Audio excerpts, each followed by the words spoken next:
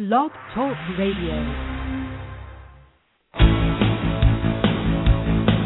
Welcome to Pause I Am Radio.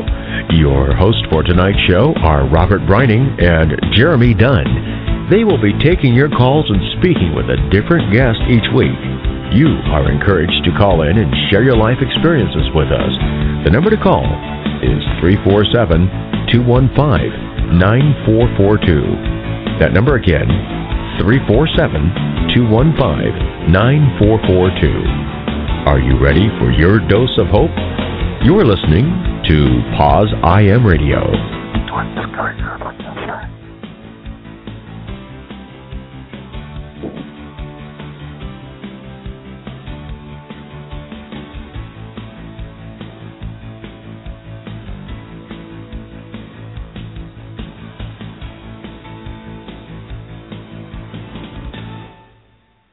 Good evening, everyone, and welcome to the November 11th edition of Pause I Am Radio. I'm your host, Robert Brining, and my fabulous co-host, Jeremy Dunn, is by my side. How you doing, Jeremy? I am doing fantastic. How are you? I'm great. I had a great week. Hold on. I think I have the microphone a little too close to my mouth. There we go. I was starting to sound like a air traffic controller there. No, I had a great week. How about you? You know, I had a fantastic week. I got to tell you, I really did, and I had a fantastic weekend. I did. That's good. I have to tell you, from the flood and everything. What's that? I said, have you recovered well up there? How's New York doing with the flood and all that? The hurricane, yes. Yeah, that's what I meant. Yeah, I got to tell you, I was coming back from the city this afternoon around 6 o'clock this evening, and there's FEMA trucks up here in Staten Island. So we're still digging out. We've got people who have lost everything here on Staten Island.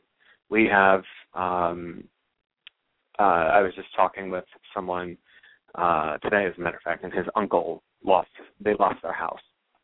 They have no power still.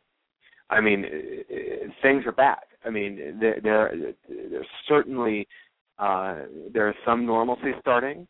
So people are still without power. Lower Manhattan, there are sections of the city. It's really kind of eerie to get off the ferry at like 5:30, 6 o'clock at night, and you look across, and there are buildings that are just dark. There are city blocks that are just dark. It is surreal. It's bizarre, and so you know, power is being restored slowly. Subways are still not up to 100%. So I mean, it's going to take some time to get out from under all of this. Right. Yeah, it's pretty interesting. What else was I going to say? Oh, to all of our veterans, happy Veterans Day. Today's Veterans Day. Yes, happy. Did you hug a veteran today? I hugged a few. You know me. I'm a lover. I'm not a fighter. You don't discriminate. You know, I like to give my love and spread my love around and say, yo, sailor, come over here, let me give you a hug. Some like it, some run the opposite direction, but hey, you know, I try. Today, we got up early, Sean and I, and we had a yard sale. We got rid of some of the things that he had. We wanted to get rid of, so we went to his mom's house and did a yard sale out in Voorhees, New Jersey, and his grandfather is a veteran, so we got to spend the day with him, which was, you know, really cool because it's like, you know, you just learn so much from somebody who has, you know, was served in the Korean War and you know, different things in wars in general. Just you learn so much from those people, and that wisdom is priceless. And just hanging out with his grandfather for, you know, a few hours, it was awesome. It was great. So I got to hang out with my veteran today and hug him. Wow. That makes, you know, I've got, you know, my grandparents, they lived through, I mean, they were teenagers during World War II. Right. I mean, so, my grandmother, I love my grandmom, and she just turned 79. And, you think back, I mean, she's almost 80 years old, this woman. And you think about it. She was, what's 80? That was 1930 what? 1933, 34? You're asking the wrong person. So in the mid-30s, right after the Great Depression, 10 years before World War II started. Just imagine all of that. And right. And just, what she has seen, growing up. Not just World War II, the Vietnam War, the Korean War. I always tease her and say, was she around during the Spanish-American War and the War of 1812? She hits me every time. She hits me every time. She hates that. Yeah, so thank you for everybody who is, in the military and past, present, and future who do that, because it takes a lot of balls to do that. And I think I couldn't do it. But you know what? You're serving your country in a different way. True. You might not be in the armed services, but you are doing. We both are. My brother is in the armed services, and I know he's probably not listening right now. But my brother Josh, he's my twin. He is right now. He is actually in a hotbed of action. He is in a place called Djibouti, Africa, and he is just north of Somalia. He's a country just right above Somalia. So, so I can guess. He can't tell us why he's there, but I can probably guess why he's there. He's probably there because of the Somali pirate situation. Right. So, my brother is in the midst, is in the thick and thin of this. He's in the thick of it. And he chose this as his career. He's got close to 20 years. Wow. I feel really old, because we're twins. We're twins. So he's been in the service for almost 20 years, which means that my brother, at the age of 40 something, 41 or 42, he'll be retiring from the military.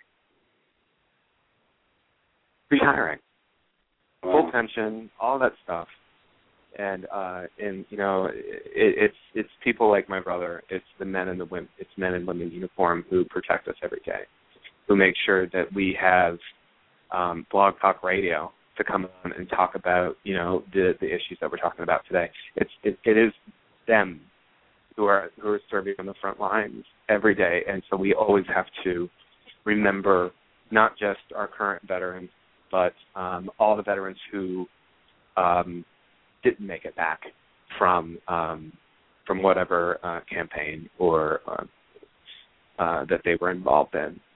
There are countless lives that have been lost in the name of freedom, in the name of religion, in the name of all of this. And we have to send our thanks and our prayers to not just our current veterans, but also to the family members of passed on veterans.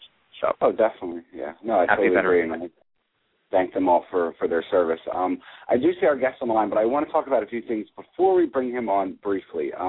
If everybody remembers, back on September 16th, we had Jeff Berry on from Positively Aware magazine, and he spoke about a day with HIV. And if you're able to pick up the new Positively Aware magazine, we're going to be talking about an article that's in the Tonight. It's the November-December 2012 issue. They actually have photos that were submitted for a day with HIV. Which I was able to submit, damn it. Right, and our own Jack McEnroe has made it, our friend Aaron Laxton, Justin B. Smith, Pastor Ingram, and then on the cover of one of the four covers, because this year they did it differently, where they don't have just one cover, they have four different covers with the same magazine. Yeah. And our own Paz I Ammer, Melissa Baker, made it with her lovely daughter, and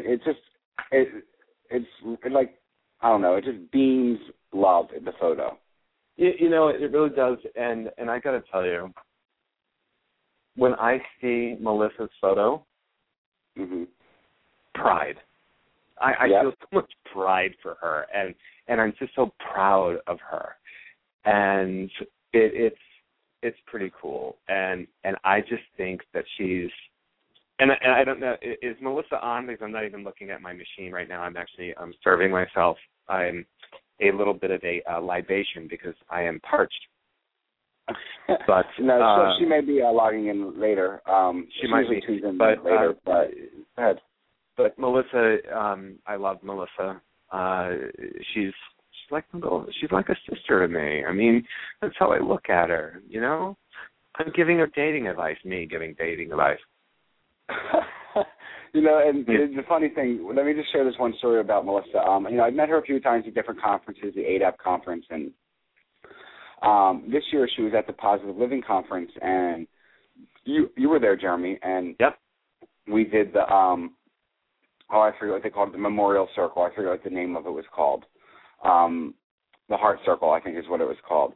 And I had the honor of holding her daughter's hands, because she has two teenage daughters, and then the younger daughter that is featured in the photo on the cover.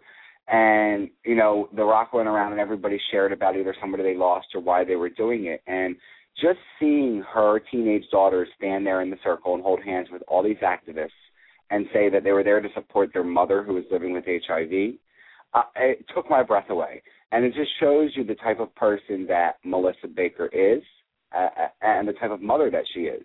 And her daughters, I just think, were incredibly brave to be there. And it just, I don't know, I fell in love with her family. Her little daughter is so super cute. We took pictures of her, remember, by the pool? I do. You know, I still have those pictures. I have a whole bunch of them on my phone. And we should have her on to do an update. I think so. We haven't had her on in a while. Exactly. So we need her on. Go ahead.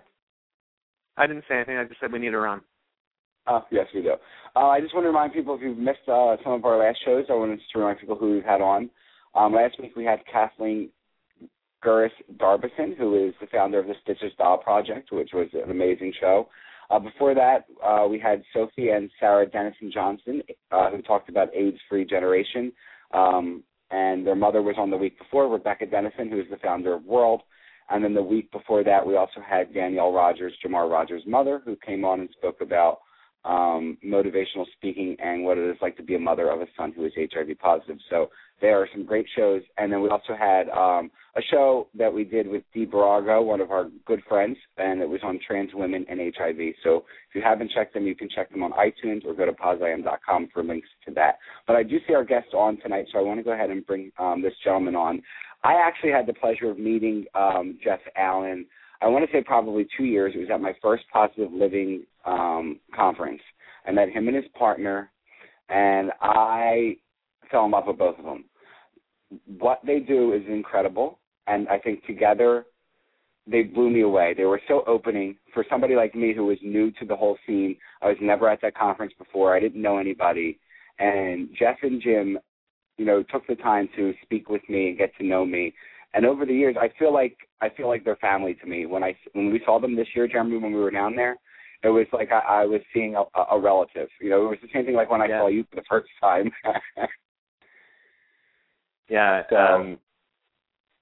He's amazing. I mean, both of them are, Jim and Jeff. I mean, I love them both. And I wish I was able to spend more time with Jeff at the IAC. But when we go back to the Positive Living Conference in March, yes. Oh, yeah, we're not going to be able to be separated. Yes, we're going to have to pick a night just to hang out with them. Maybe we'll go do dinner or something. Oh, I think we're going to do dinner and a few other things. We're going to have we're going to have some good laughs, I think, all of us together. So. Right. So please help us welcome Jeff Allen to the show. Hey, Jeff, how are you? That was my applause. Oh, Jeff, are you there? Jeff? Oh, you know what? I hit the wrong button. Let's do this again. Please help me welcome Jeff Allen to the show. Hey, Jeff, how are you? Hey, how are you both? Good. How are you, buddy? Okay, good. You can hear me, right? Yes. Yeah. So Jeff, that was a great introduction, and I really appreciate it. But you know what really is amazing throughout our country is young people like yourselves that put themselves out there and make time in their everyday lives to actually talk about HIV and AIDS and the stigma that surrounds it. And thank you for making this space. You're welcome, Jeff, and thank you for calling us young people because yes, I appreciate that. Jeff, well, I'm sorry, I'm over 50 years old, so I'm seriously knocking on the 40 door.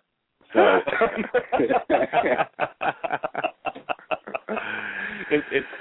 it's literally around the corner.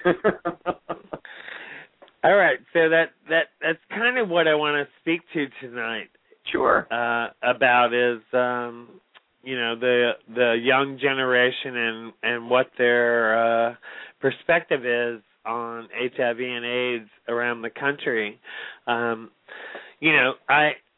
All I have to base my relationship about HIV and AIDS on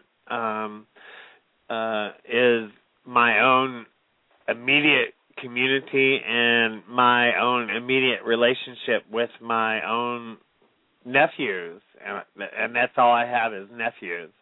And one is 26, one is 21, and one is 18.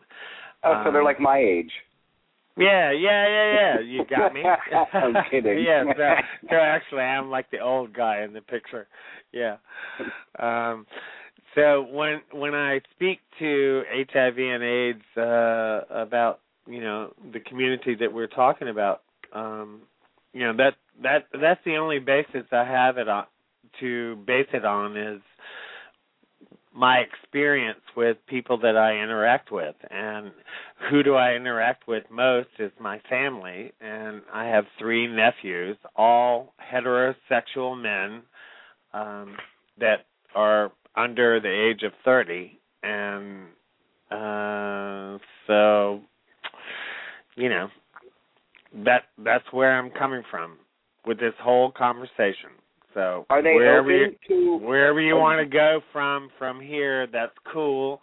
But what I want to say to you is that, these conversations that I have with my nephews are quite open, quite revealing. My nephews are quite open to talking to me about gay relationships and their own heterosexual relationships and how that looks like and how they perceive that to relate to their own relationships with their own heterosexual relationships within their own, personality. So let's do this. We'll talk about your nephews and the conversation that you have with them, and then we'll go back and I want to just have a little bit of your story. But I want to first talk about when was the first time that you talked to them either about Uncle Jeff being gay or Uncle Jeff being HIV positive, and how did you do that? Okay, so the very first conversation was with my oldest nephew, which is now 26 and just got married last weekend.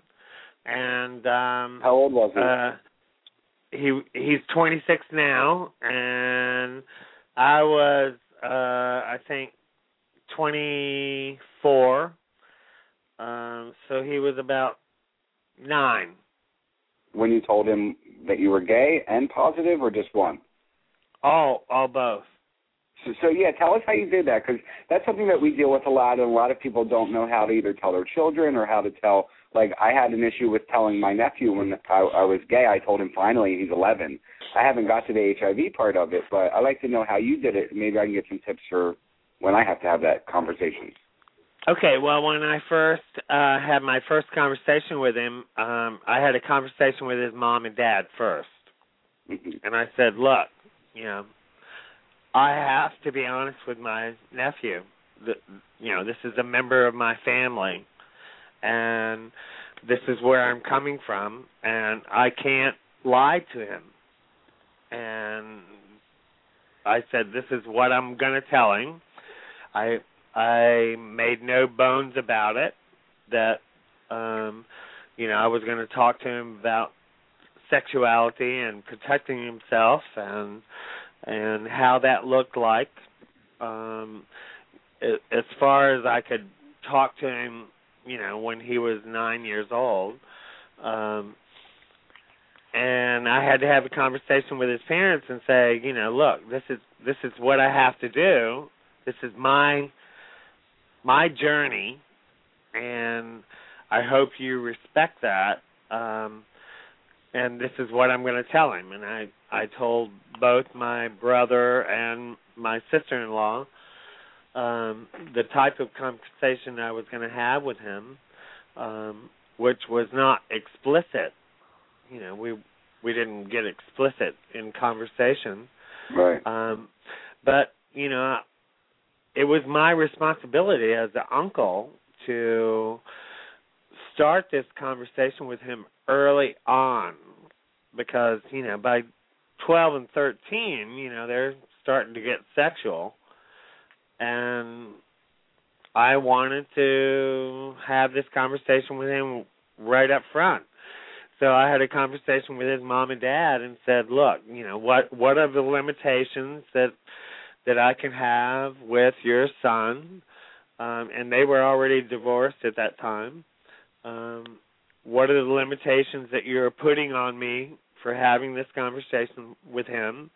Because I am his uncle, and I feel this is a responsibility of mine to carry this conversation forward. And how did he receive it? Phenomenally.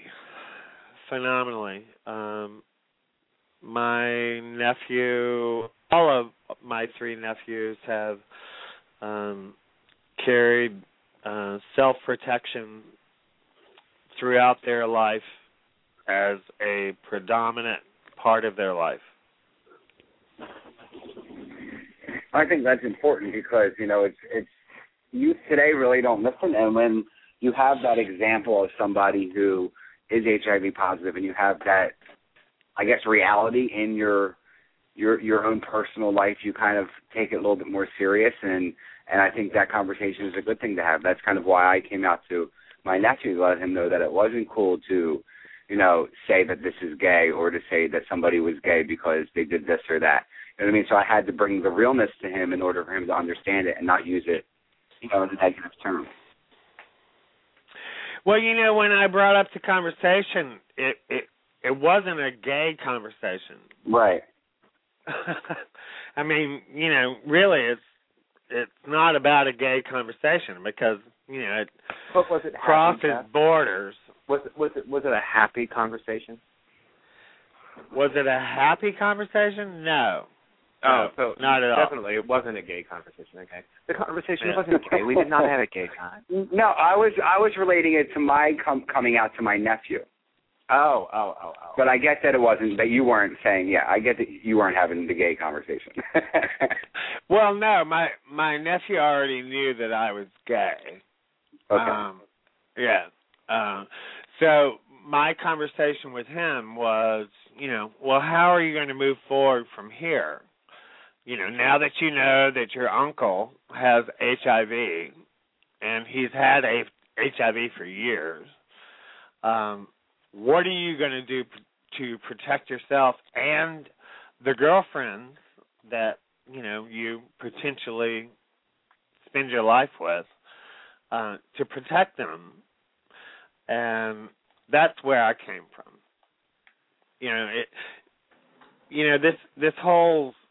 This whole stigma about HIV being a gay disease has transformed into something else.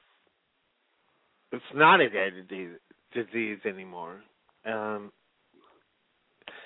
You're talking to a younger 20 generation where they realize that not only is it just a HIV disease, but a disease that is transmitted through sexual contact that will definitely change the aspect of their whole lifetime, whether it be HIV or syphilis or, whatever. I mean, it's a lot of other things besides just HIV. Right. Oh my God, yes. I mean, especially, I spend a lot of time with some of my younger cousins and nephews and nieces, and I don't talk about AIDS and HIV so much as I just say, look, do you want your dick to fall off? Yeah, right. I mean, seriously. Right. And then I show them pictures of what syphilis can do to their cocks. I show them pictures of what herpes looks like. I show them, and I'm very real, and I don't sugarcoat it. It's like, this can happen if you don't protect yourself. Well, I mean, and when you put it into perspective, to something that they can kind of relate to, that is non-gay related, right? That the HPV virus is 40% of the population. Yeah. It's not more. It's not more. I mean, and most gay men will test positive for it. Right. So, I mean, if we're talking about gay men here, gay men will test positive for it. I mean, I've tested positive for it because I've been exposed. Right. Right. Right, and that's my whole story with my nephews is, that's my whole conversation with them as a younger generation, and I have to tell you that's going to be my whole conversation tonight is about the younger generation.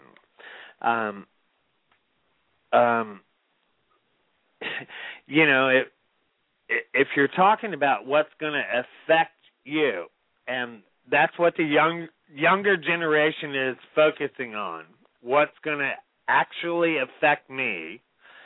HPV is a huge,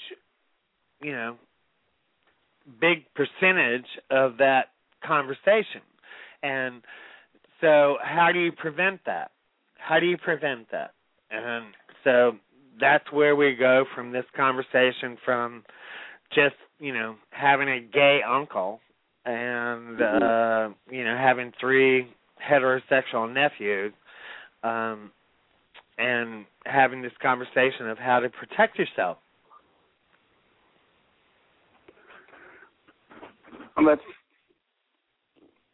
that's the next step. I mean, obviously, once your nephews or my nephew or anyone's nephew or niece or daughter or son, get old enough to think about sex or talk about sex or question sex, it's kind of, I think that's when you want to start talking about how to protect yourself and how, what precautions to take.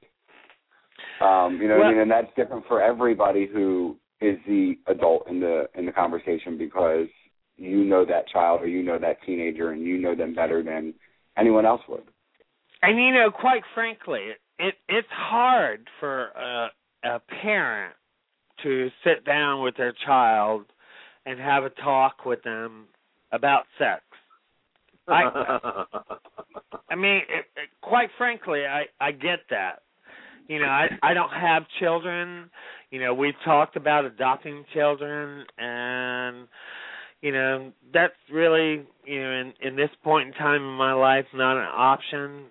But if it were, I mean, that would be one of the first conversations that I would have, is how to protect yourself.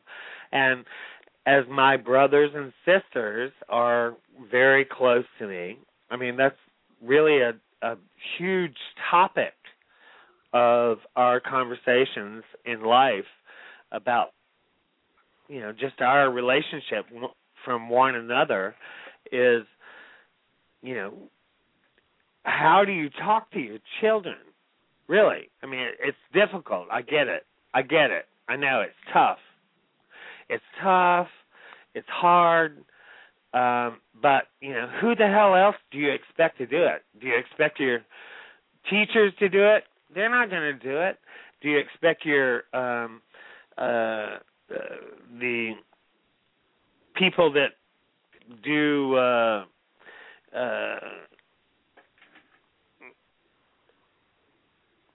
reform or, I mean, you're not going to have any impact on your children unless you do it yourself. Right.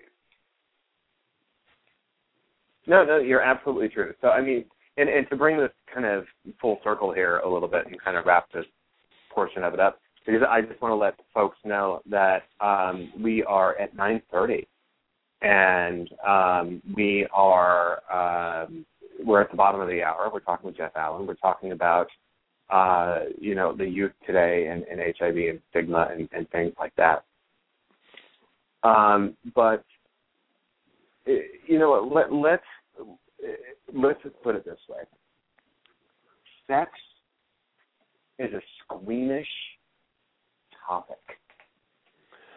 People get uncomfortable about it because everything that we've been taught since Victorian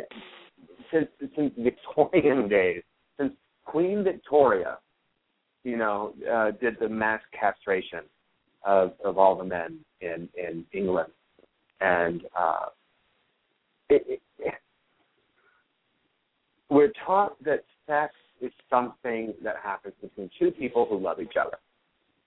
Well, I think all of us here who are adults understand that sex doesn't always happen with two people who love each other. Sex happens with two people who are in lust with each other, or two or more people, I should say. And it happens when, it can happen any time, any day, anywhere. And, so it's giving the youth and giving kids the tools and the right tools and to protect themselves and to make informed decisions. And that is what I think parents are missing on. Dude, let me interrupt you. Dude. So here I was, dude, bro. Here I was up in Washington, D.C. And I consider myself an activist. I speak out verbally wherever I am, and here the two of you come up with this sign, I am HIV positive. Now, I got to tell you, dude, it took me a second. It took me living with HIV since 1985, a second to say, oh, do I want to carry this sign? I mean, how arbitrary is that? Exactly, it's a big arbitrage around yourselves. But I just want to clarify one thing. Robert and I didn't come up with that. That was actually Aaron Laxton who came up, who brought that sign with him from St. Louis, and as much as I appreciate the credit, I want to make sure that Aaron gets the credit where credit is due, because Aaron is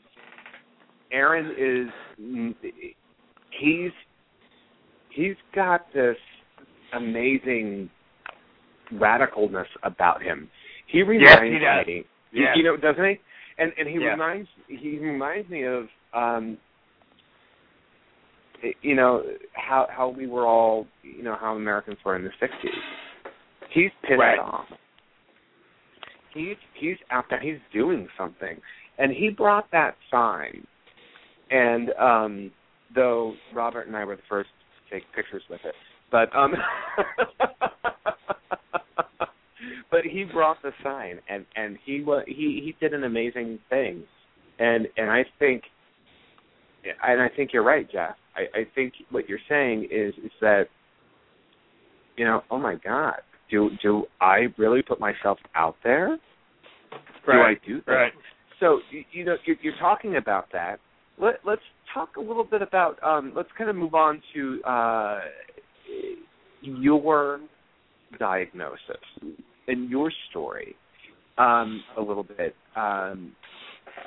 When were you diagnosed, and how were you told, and what happened? Give us the lowdown. Give us the dirt. All right. So you want the dirt? We want the dirt. All right. I'm like Sally Jesse Raphael. I've got my glasses on. All right. So, by the way, I do give credence to Aaron. I love that guy. He's an amazing, newly diagnosed guy that has made a huge impact on society. All right. So what happened with me was, okay, truth. I went. Well, I already saw the video, girl. You can't be lying now. Yeah. So I was homeless. Share whatever you're comfortable with sharing. I will tell you the absolute truth. I was homeless, and I was a heroin addict. I've never done heroin. I've done other things, but not heroin. Yeah, we'll talk later. And I did. I've never done this new drug, meth or new drug. Well, it's new to me. At a 51-year-old, it's new to me. Let him tell his story. Okay. Sorry. So anyway, I was getting ahead of myself there. So I was a heroin addict, and I decided that I wanted to get away from that. And I went to treatment. And I went into a place called the Phoenix Project over in Orlando, Florida. And when I went there, I came out immediately, said, hey, I'm gay. And within the first 6 months that I was there, they took everyone that was in the treatment facility and took them and had them HIV tested, which I thought was great. And so when we went to get tested, this was back in 1985, and the tests were kind of inconclusive. And so I had my first test, and then they called me back and said, hey, this is kind of inconclusive. We need you to come back in. And so I went back in and I had another test done, and it proved to be positive. And I really didn't know how to handle it. I mean, I didn't really have any gay friends. I mean, I was basically in a gay relationship and had all heterosexual friends and no gay friends. And I didn't really even know about HIV at that point. Right. And so then they called me back in and they said, hey, you're HIV positive. And I said, oh, fuck. What am I going to do now? I mean, really. I mean, because, I was a drug addict in treatment. And, I was trying to deal with that. And now they're throwing this into the mix.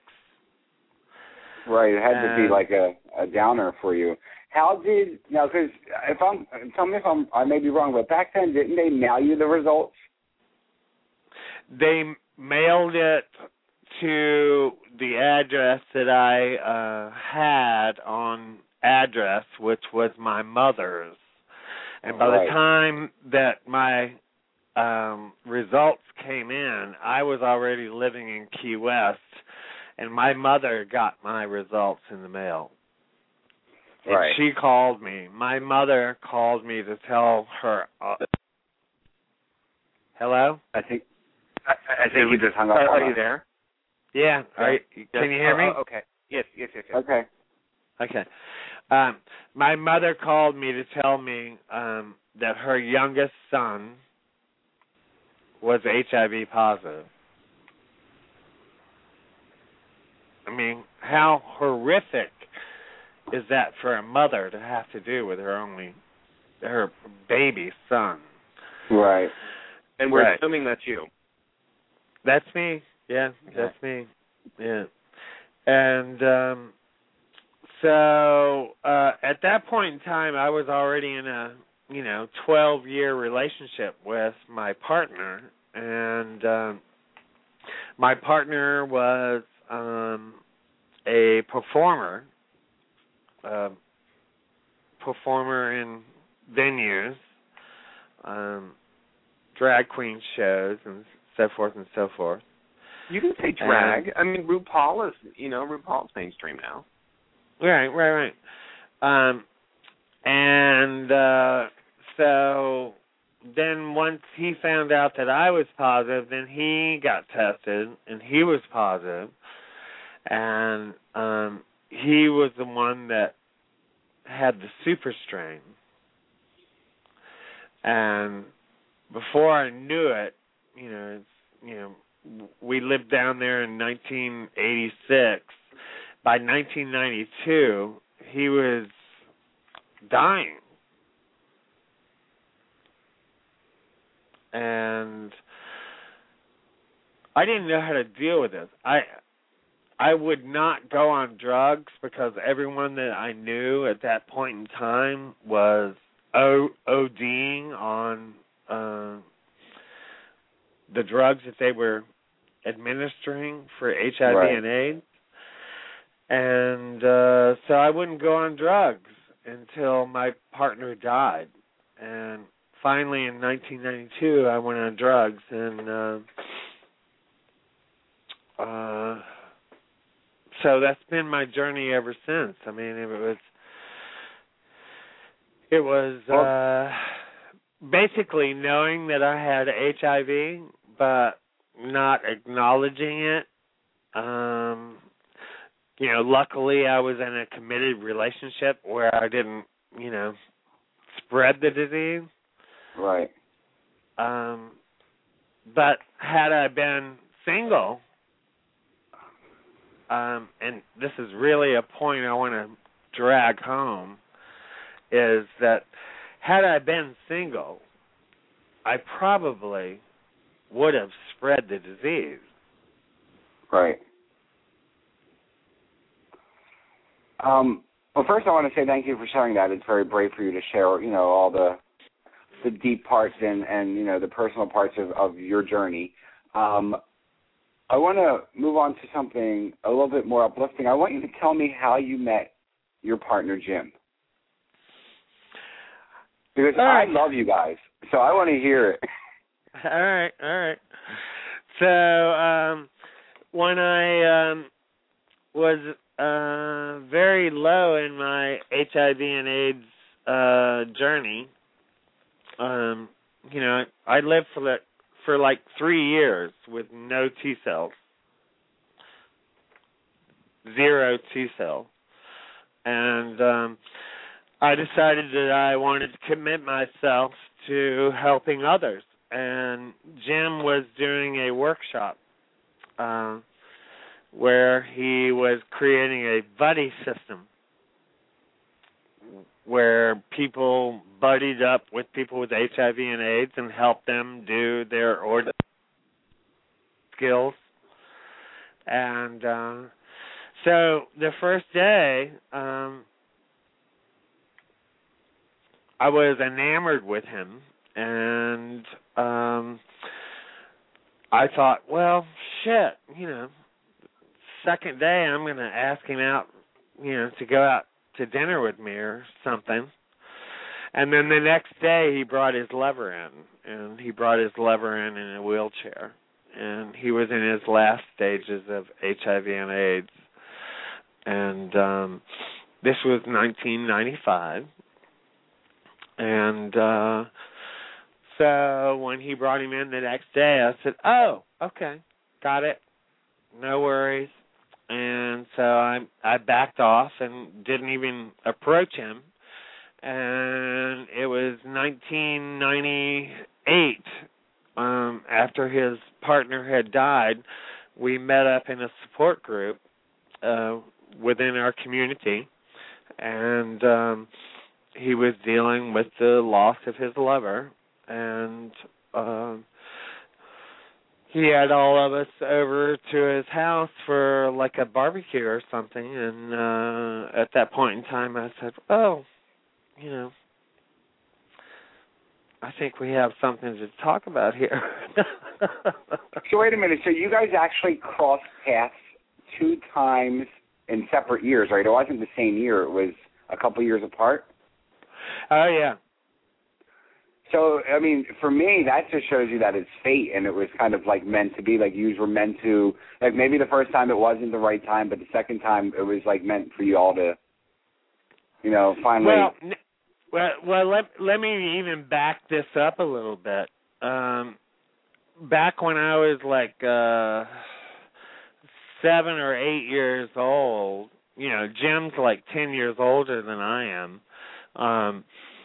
Jim was chaining himself to the FBI building opposing the Vietnam War in Washington, D.C., and I was living in Baltimore, Maryland. Good morning, Baltimore. Oh, sorry. It just popped into my head. I really do apologize. Yeah, so we crossed paths long before we even ever met. Oh, wow. That's incredible. Yeah, it is. So tell us, first I want to open up the phone lines. If anybody out there is listening would like to call in, you can reach us here at 347-215-9442 if you have a question for Jeff or would just like to leave a comment with him. The other thing I want you to talk about is the Positive Speakers Bureau, or Positive Champion Speakers Bureau,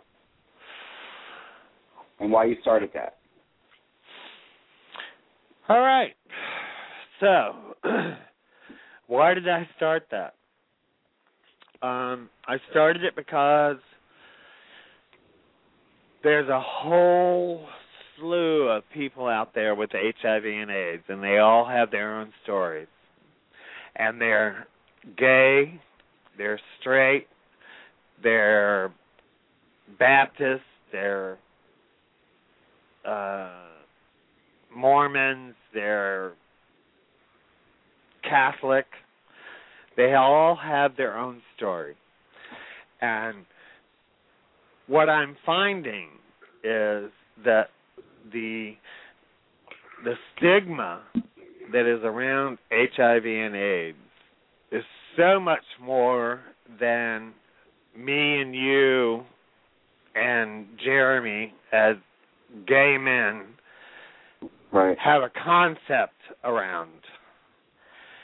All right.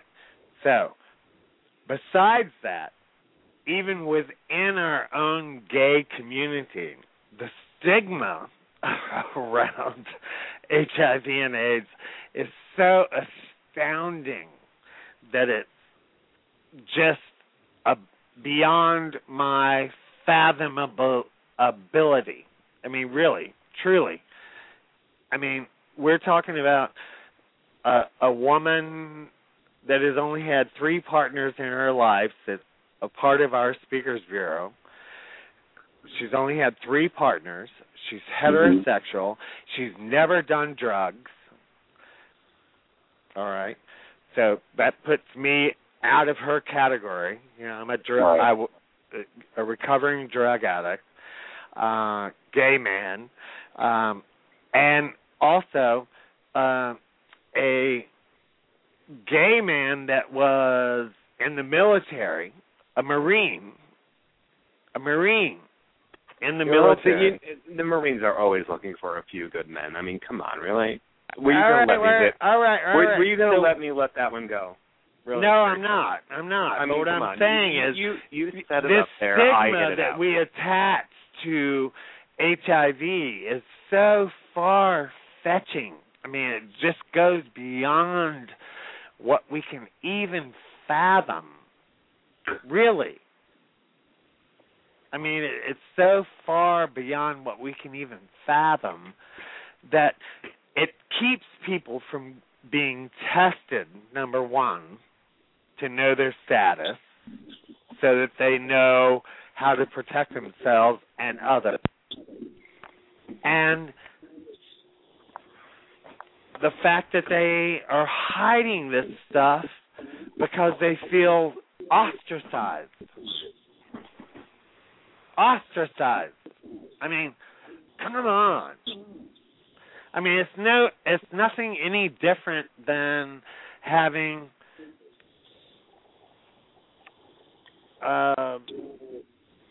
diabetes. I mean, it's so common, and yet it can't cross barriers. So I created this Speakers Bureau to go out into the community, and there's 13 of us, gay, straight, white, black, heterosexual, gay, straight, all of it, so that we can go out and talk within our own community and say, look, this is what's happening. And we've had a great success in making people understand that it just doesn't happen in the gay community anymore. I mean, it's even since 1981, this stigma about HIV and AIDS has always been around HIV and gay men. And I'm sorry. It's so much more than that. No, you're absolutely right. So I understand, Jeff, that you wanted to talk a little bit about the article that was in the recent Positively Aware magazine about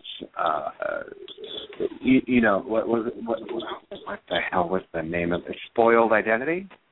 Yeah, Spoiled Identity. Yeah. Yeah. So, I read the article, and there was nothing new or earth-shattering in there at all, right? There was what? So there was nothing new or earth-shattering in the article. Well, what Jeff? What did you want to talk about it? What did you want to talk about that? What I want to talk about that is that within our own community, just because a guy does not identify as being a man that has sex with a man, if he does not feel comfortable identifying with that, right? Right. I'm sorry. Some of these heterosexual identified guys do have sex with men. And then they go home with their women and have sex. And because they go home with their women and have sex,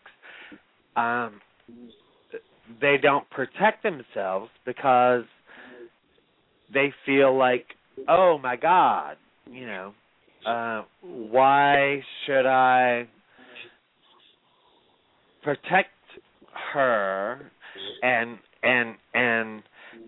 show her that maybe there's something to worry about? And I get that. I get where that mindset is coming from.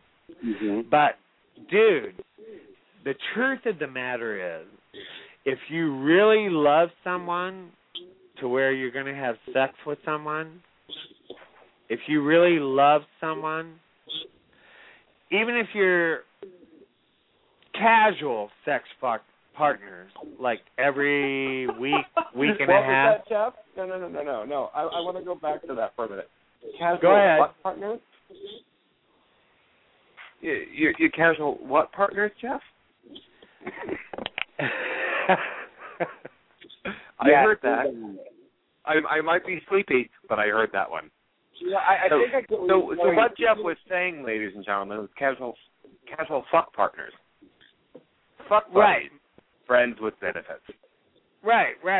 So like if you're a dude and you are with a woman every week or so, and then all of a sudden you show up and say, oh, by the way, I need to put on a condom, it's hard for you to have that conversation, is it not? True. For me? I'm asking both of you. Yeah, no. Because here's what I do. Okay. And I'll tell you, as a single guy, you know, I'm in the dating world. I'm doing the whole thing, and people ask me all the time, and you know, it's like, well, will you bareback me? I said, are you positive? Well, no. I said, then no, I won't. I said, and if you don't know your status, we're putting condoms on. It's that simple. It is absolutely that simple. And, dude, wait. We're talking about two totally different segments of population. No, we're not. Yes, we are. I don't think we are. We're talking about men who have sex with men, period. You have casual sex.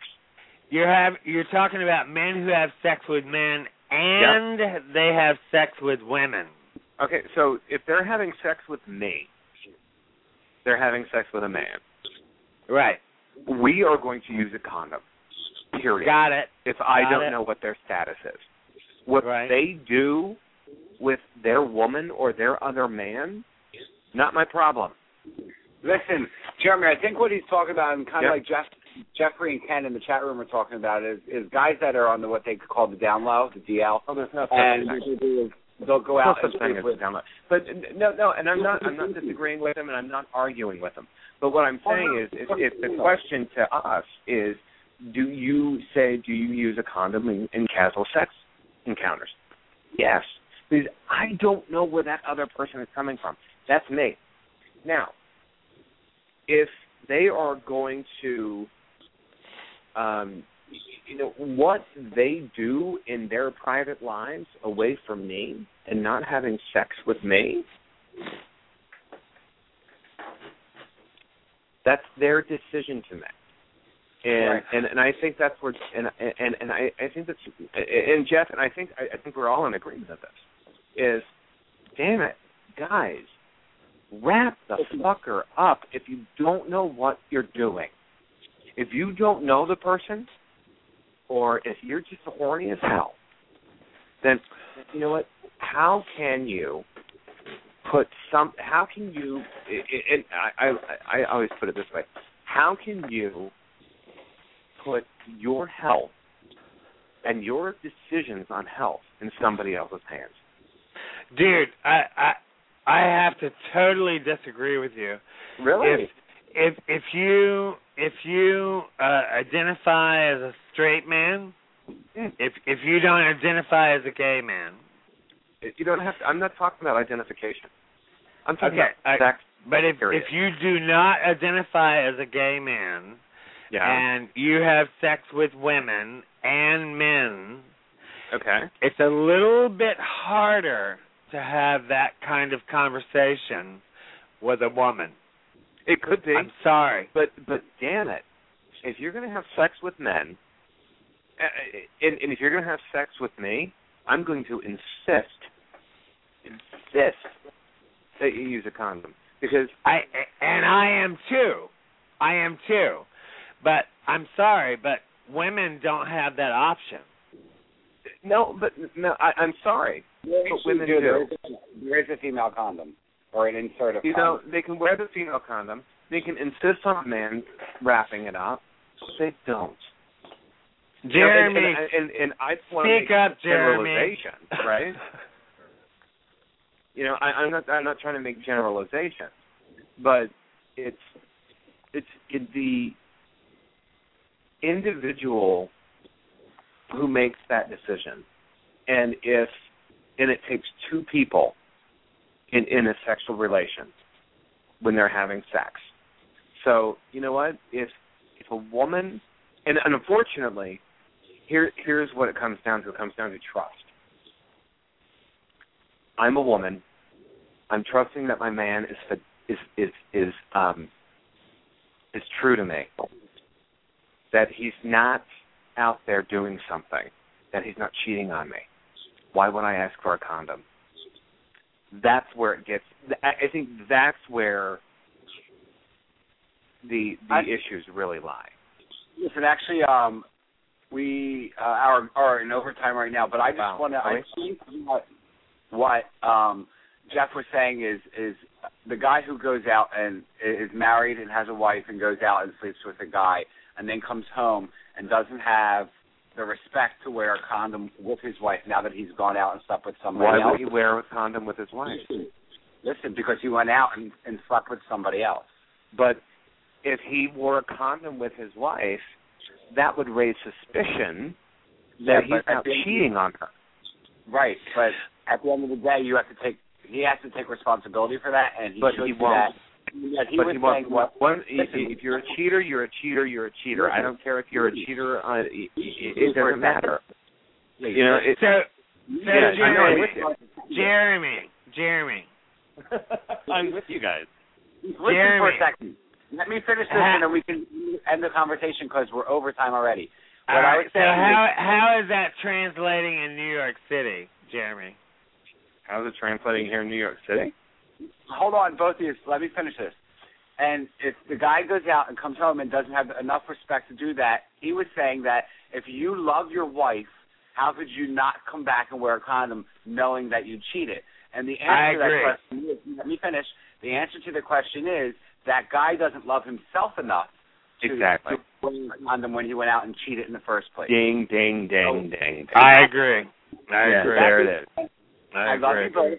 I hope you guys have a great night. Jeff, where can people find information about the Positive Champion Speaker Bureau? Yeah, it's Positive Champions Speakers Bureau, positivechampions.org. There you go. Well, Jeff Allen, thank you so much for coming on and having a great conversation with us. We need to have a conversation. So I thank you for the bold. Why didn't we do this earlier? Why did we have to wait till overtime? No, this will all be in the archive. If people listen to this in the archive, they will hear the end of the conversation and they will hear the ding, ding, ding. I love you both.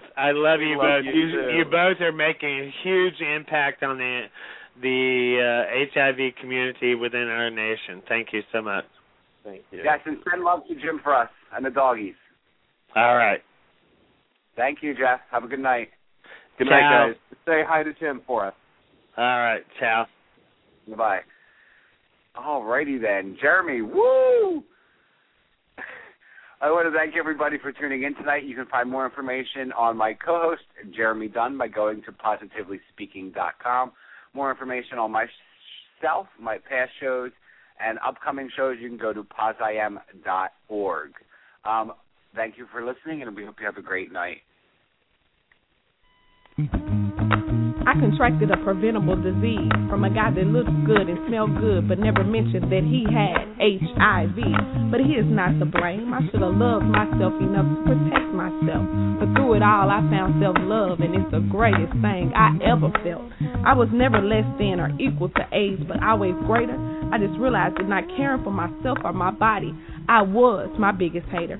I am author of The Naked Truth, Marvelyn Brown, and I am greater than AIDS.